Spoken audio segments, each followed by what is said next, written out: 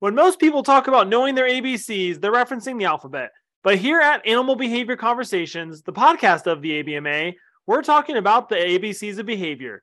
Each week, we'll discuss a topic in the world of animal training and break down the science of behavior change.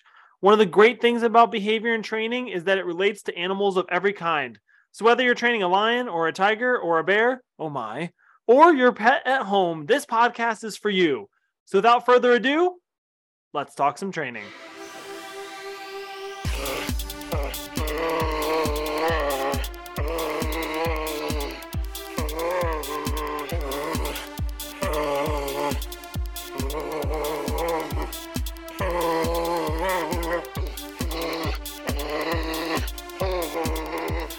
Hello and welcome to Animal Behavior Conversations, an ABMA podcast.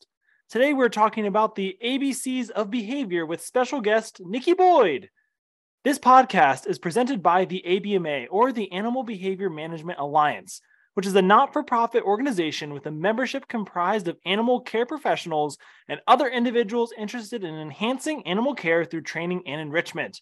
The ABMA continually strives to advance intentional and enlightened behavior management through operant conditioning to improve the lives and welfare of all animals. If you'd like to learn more or become a member of the ABMA, visit us at our website at theabma.org. If you're new to the podcast, welcome. We're glad you're here joining us. I'm your host, Shane, and I am a current ABMA board member, pinniped trainer at the Columbus Zoo Aquarium, and self-proclaimed behavior nerd. For anyone joining us again on the podcast, we're so excited to have you back and to continue to talk about behavior. The goal of this podcast is to implement one of the goals of the ABMA, which is to continue the spread of knowledge and sharing throughout the animal care field. Each episode, we will break down one topic that involves the science of behavior and animal training. We want to provide a resource for newer trainers to learn and for experienced trainers to be refreshed. Even though the content that you hear in this podcast reflects the views of the guest and does not necessarily represent the feelings of the ABMA or the board of directors, we think that the diversity of subjects and viewpoints represented by the animal care professionals from around the world is one of the strengths of this organization. Some things you agree with and others may challenge your perceptions and ideas, but we encourage you to listen to all that you hear with an open mind because you might be surprised by what you learn. Last episode, we talked about operant conditioning, and today we're going to be talking about something that you hear a lot about in the training world, something that will guide us in everything we do related to behavior and training, and that is the ABCs of behavior, which is actually where we got the name of our podcast, Animal Behavior Conversation, or ABCs as well. But today, to help me talk about the ABCs of behavior, we have Nicki Boyd. Thanks for having me. Well, I know Nicki from ABMA, but for those who don't know you, Nicki, can you give us a little bit about yourself and your journey through the animal care field and training? Sure. So I work at the San Diego Zoo, and I've actually been here for 30 years. I started when I was 5, I like to say, but I was pretty lucky to come here straight out of college, really. And my current role is curator of applied behavior, which encompasses me running the animal training program here at the San Diego Zoo, as well as the 4 ambassador teams. So I always say I have the best job in the zoo because I get to work with a little bit of everything. But my background started, of course, when I was a kid, always being around animals, but really wanting to look for a college that fit what I liked. And so I went to Moorpark College first and got to work hands-on with lions and primates and reptiles and birds of prey, and learned how to free fly raptors. And it was an amazing experience and a great foundation, but it didn't teach me some of the medical side. So I ended up going to the veterinary technician program here in San Diego and kind of married the two, the training and medical into my career when I started as a zookeeper. So I was training a lot of animals to cooperate in their own care, voluntary vaccinations. And it was great because our veterinary staff had a lot of confidence in me because of my vet tech background.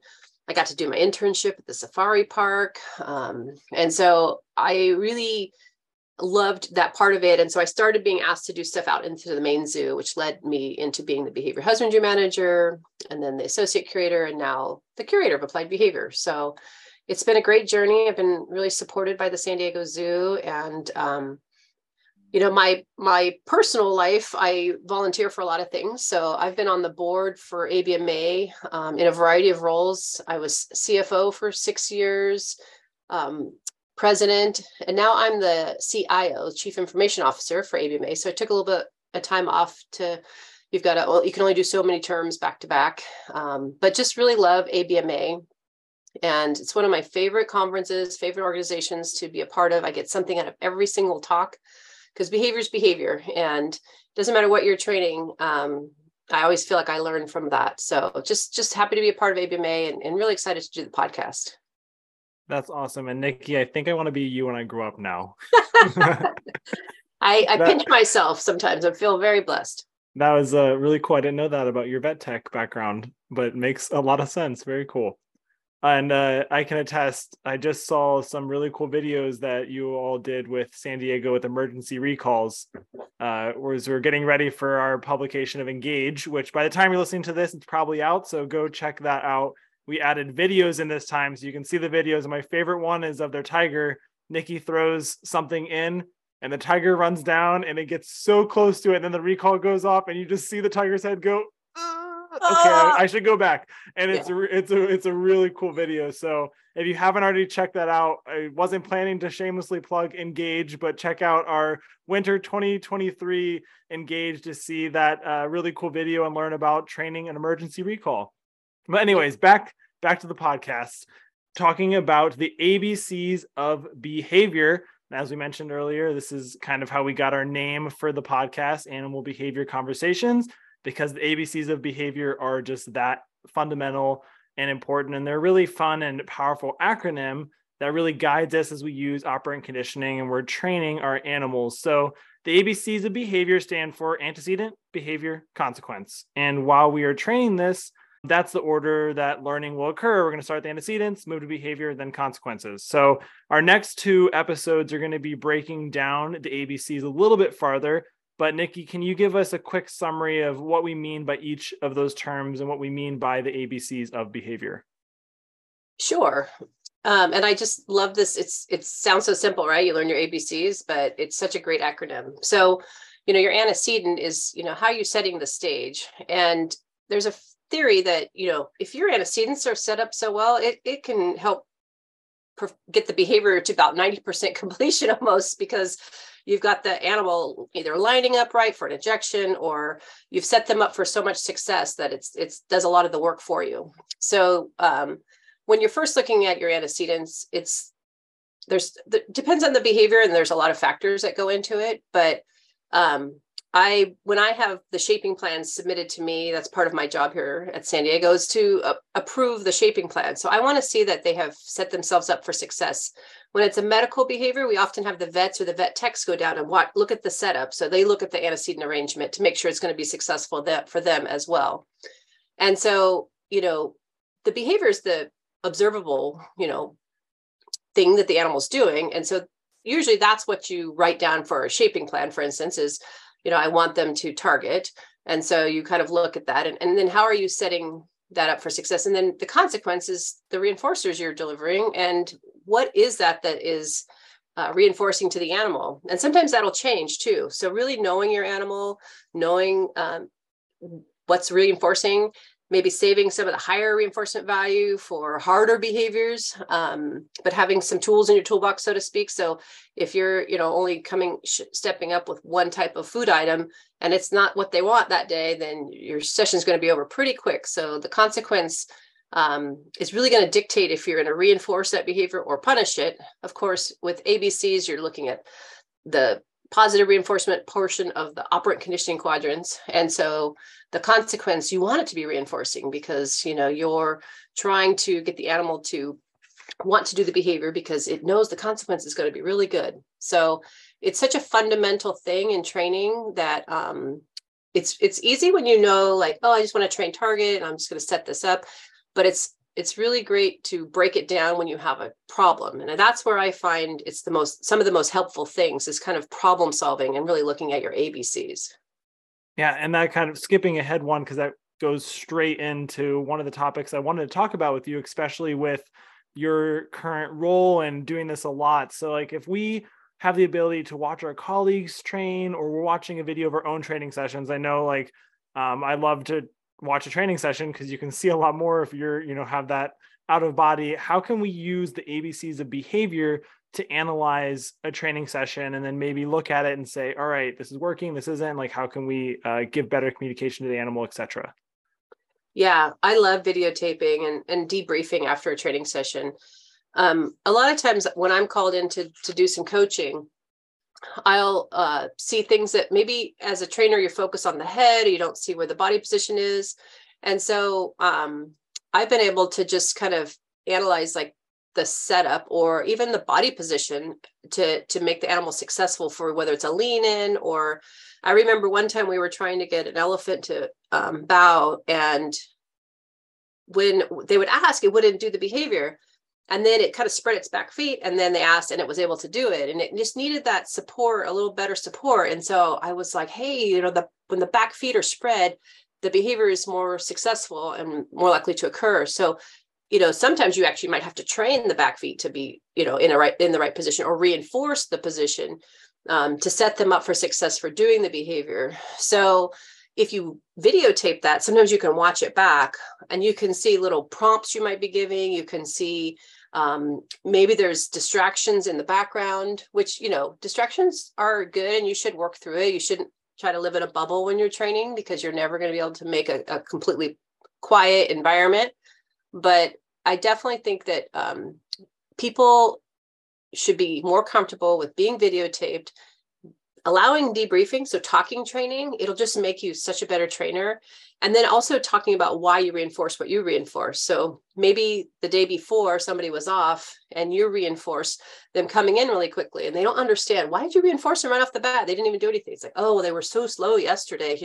They came in really fast. And of course that could be in your training records, but I find a lot of times the art of training is sometimes in your head and people don't always understand. And so they might assume things like, oh, you're reinforcing something that's not necessary, but they don't understand the context to what your other experience is in training this animal. It could be that, the cheetah saw a squirrel in the tree the day before and it walked right by the tree without like trying to pull you over to the tree. And so you reinforce just passing a tree, and someone may not understand the context unless you explain it. So the debrief after a session is really important, I think. Yeah. And I think all of us, I know for me, for sure, someone's going, why did you reinforce that? And you just go, oh yeah, why did I do that? So it's a good way you can be like, oh, or like you just said, you can say, oh, the squirrel's in the tree, blah, blah, blah. Like all those things I think is really great conversations. And when you come down to it, the ABCs of behavior and looking through that is a great way that we can all kind of, help each other and help ourselves to grow. And kind of in that same vein, you were talking a lot about shaping plans or training plans. So when we're starting to train a new behavior, how do we use the ABCs of behavior to write that shaping plan and start thinking about teaching that new behavior? Yeah, I think it's important to really build a recipe. I like to have a shaping plan that is so clear that someone else could look at it and follow it. A lot of the shaping plans I see can be pretty brief. And so there's a lot of assumptions in there. And so I would encourage you, if you're writing a shaping plan, to think of every step. As you've learned with Karen Pryor's, 10 laws of shaping, you might be able to skip a couple steps and be ready for that. But if you have really good building blocks, that's going to help you if you have regression, so you can move back a few steps.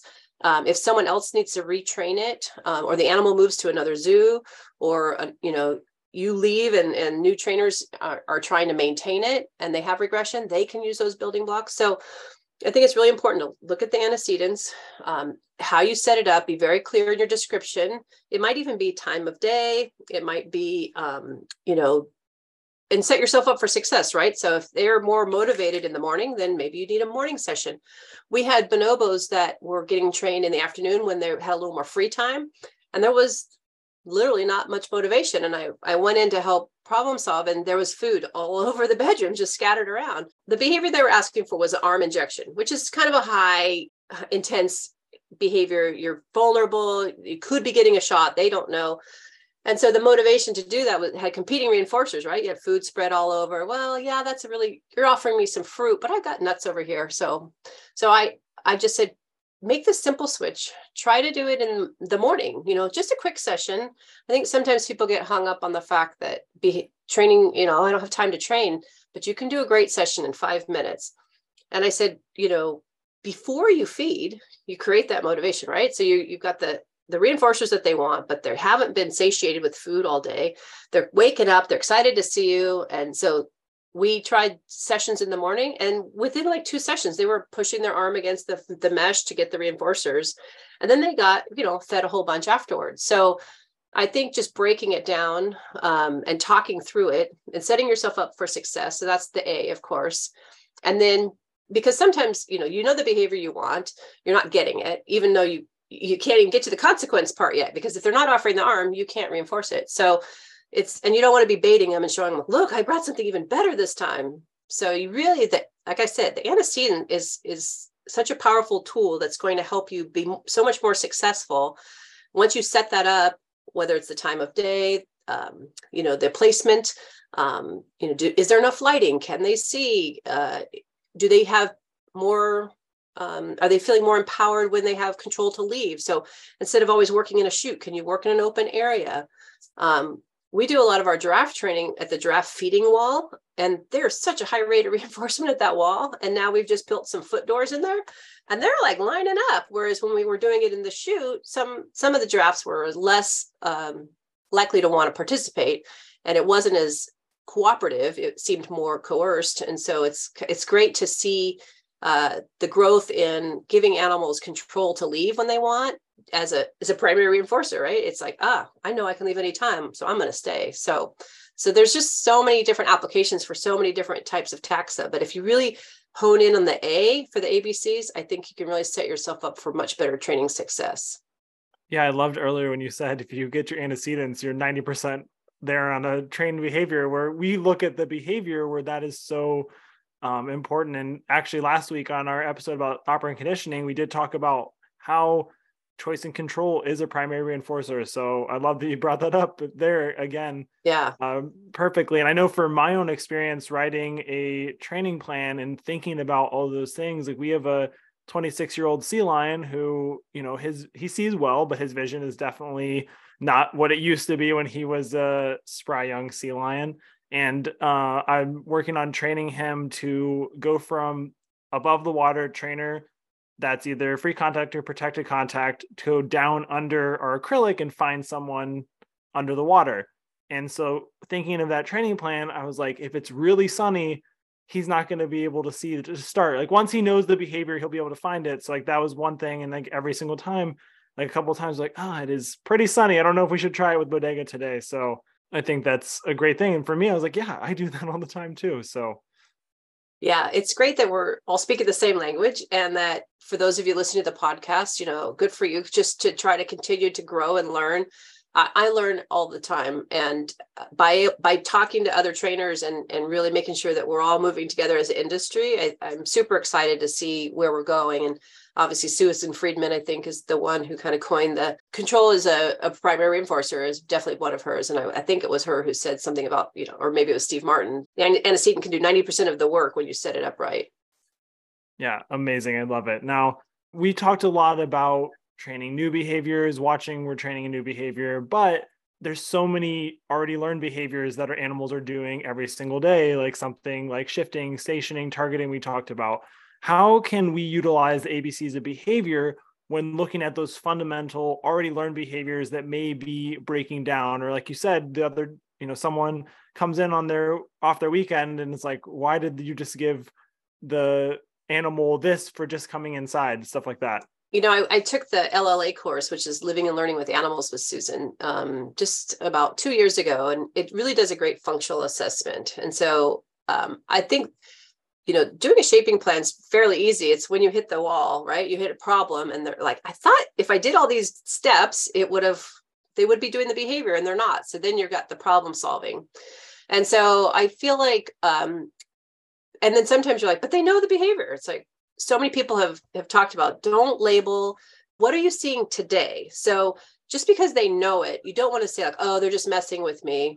You don't know if there was a tree fell outside the zoo that caused a lot of noise, or a car crash happened or something. It frightened the animal. And so now they just don't feel comfortable.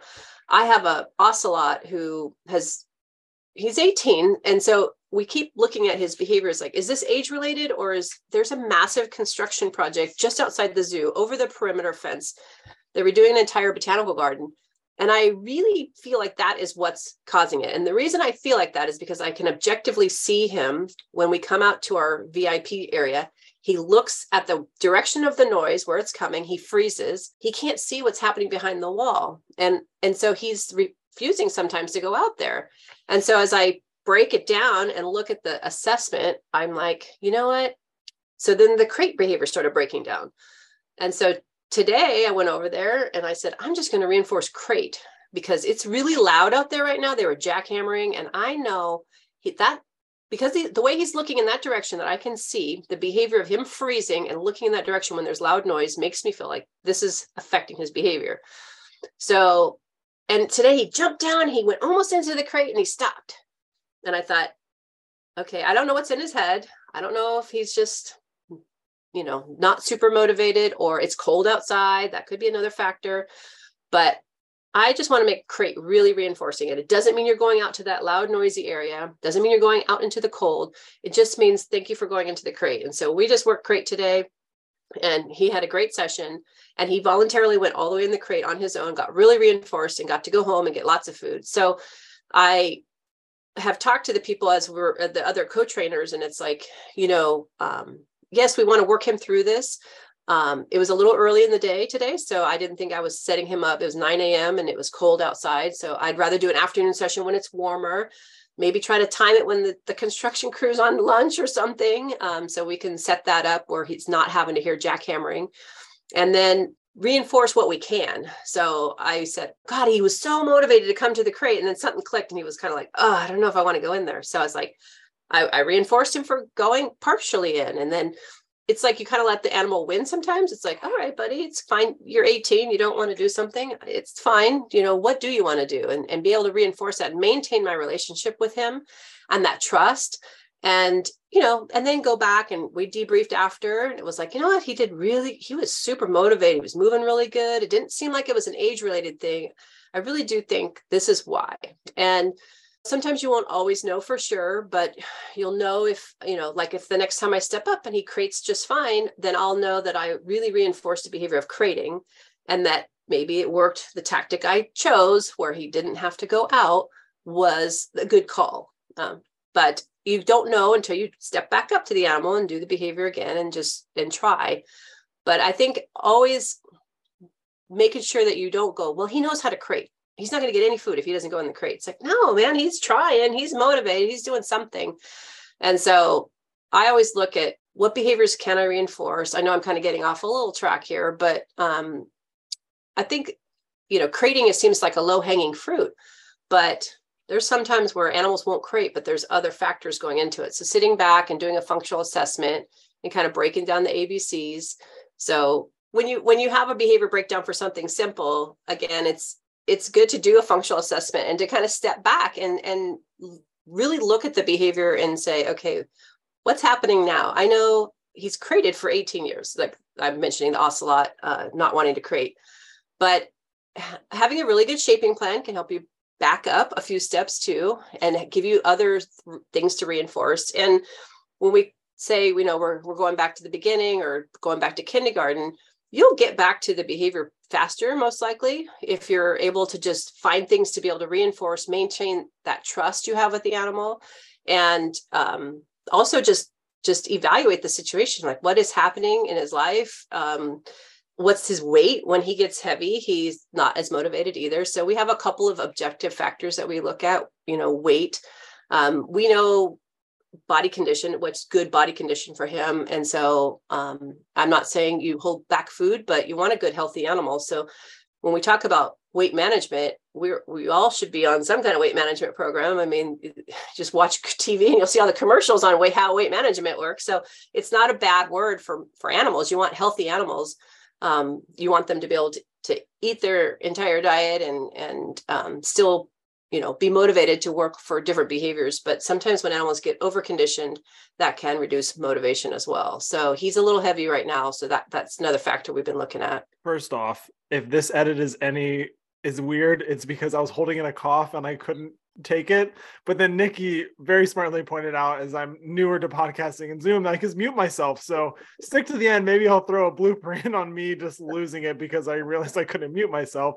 Number two, I thought that was an amazing story, like a practical situation that we all run into. And if it's not a crate, it's shifting into a certain area of their habitat, doing all those different things. And I loved when you said, like, oh, he knows how to do this, but maybe not today, right? Like, it's training is the study of one in one moment, and we never know what's going on in their heads. And I think that is a perfect example of you talking through that, of us putting the animal success for us in our heads as trainers. Maybe crating is the lowest bar and so easy, but on that day, crating was a little bit harder. And with the end of that session, he was doing it. That's a huge win for that ocelot, which is pretty cool. Yeah, it felt good. Do you have anything else you want to talk about with ABCs? Well, I think, if I could put a plug in for being able to do functional assessments, I think when I took the LLA course, it's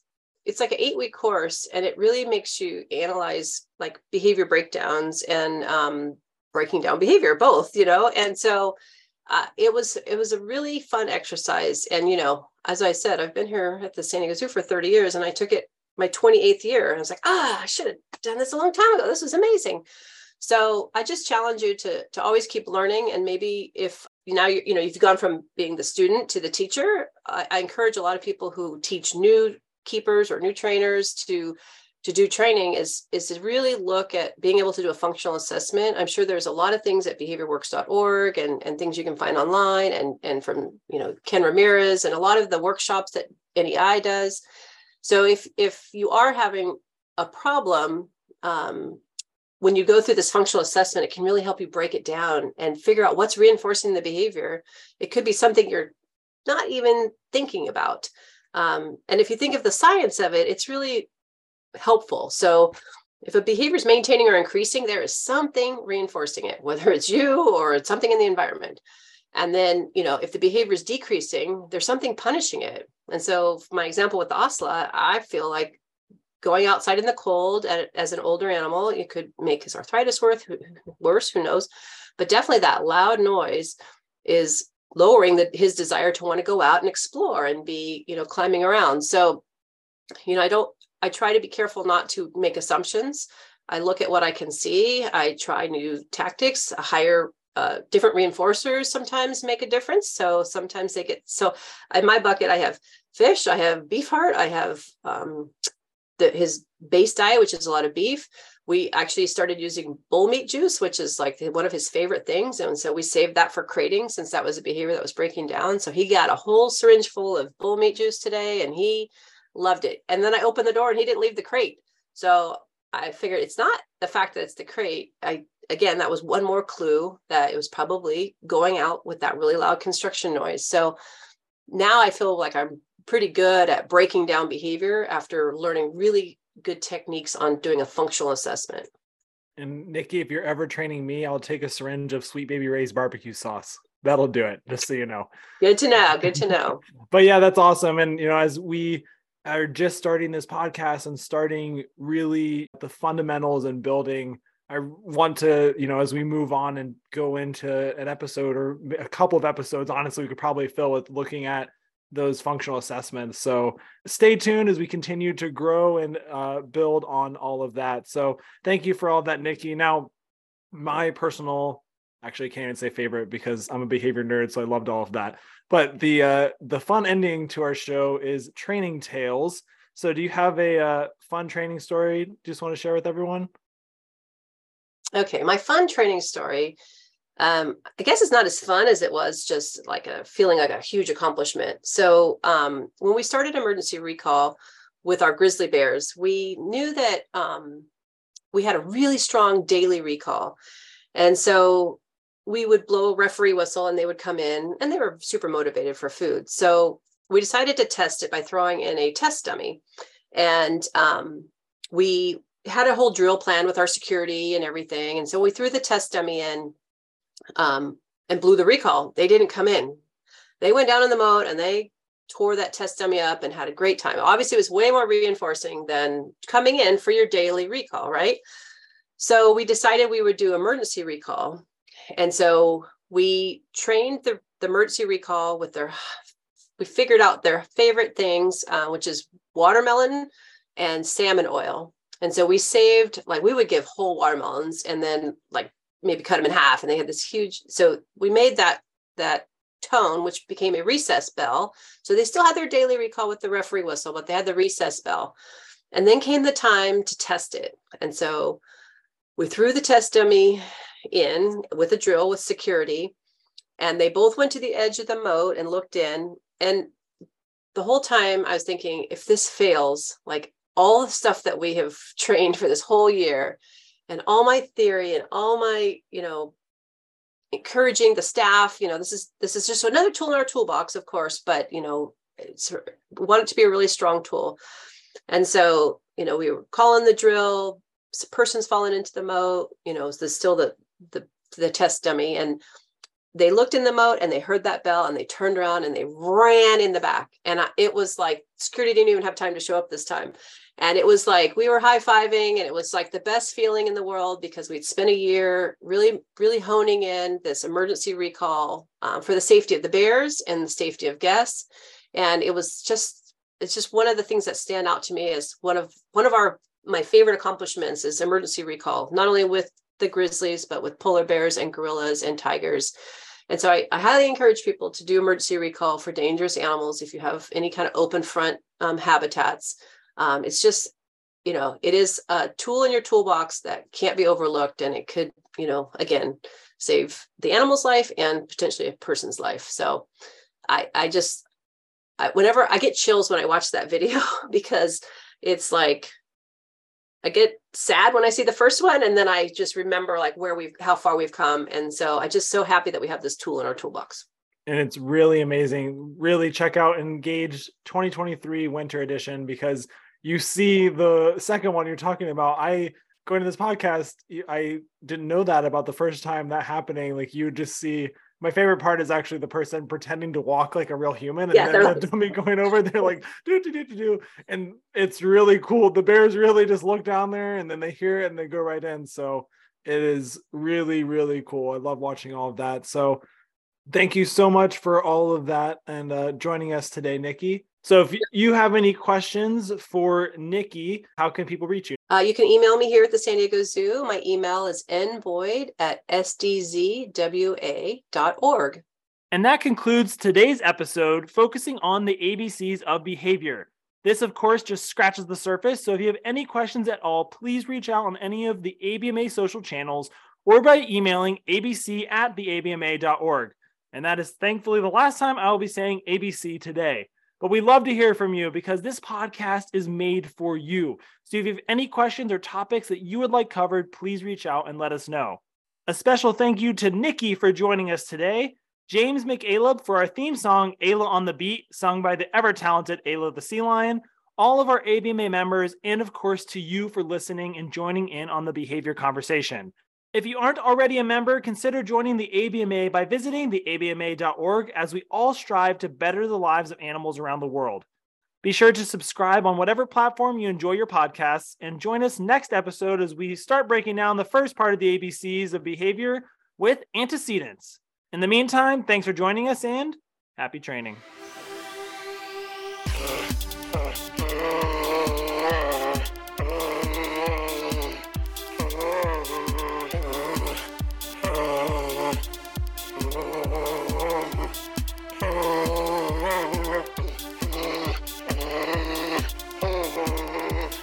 You can always mute yourself.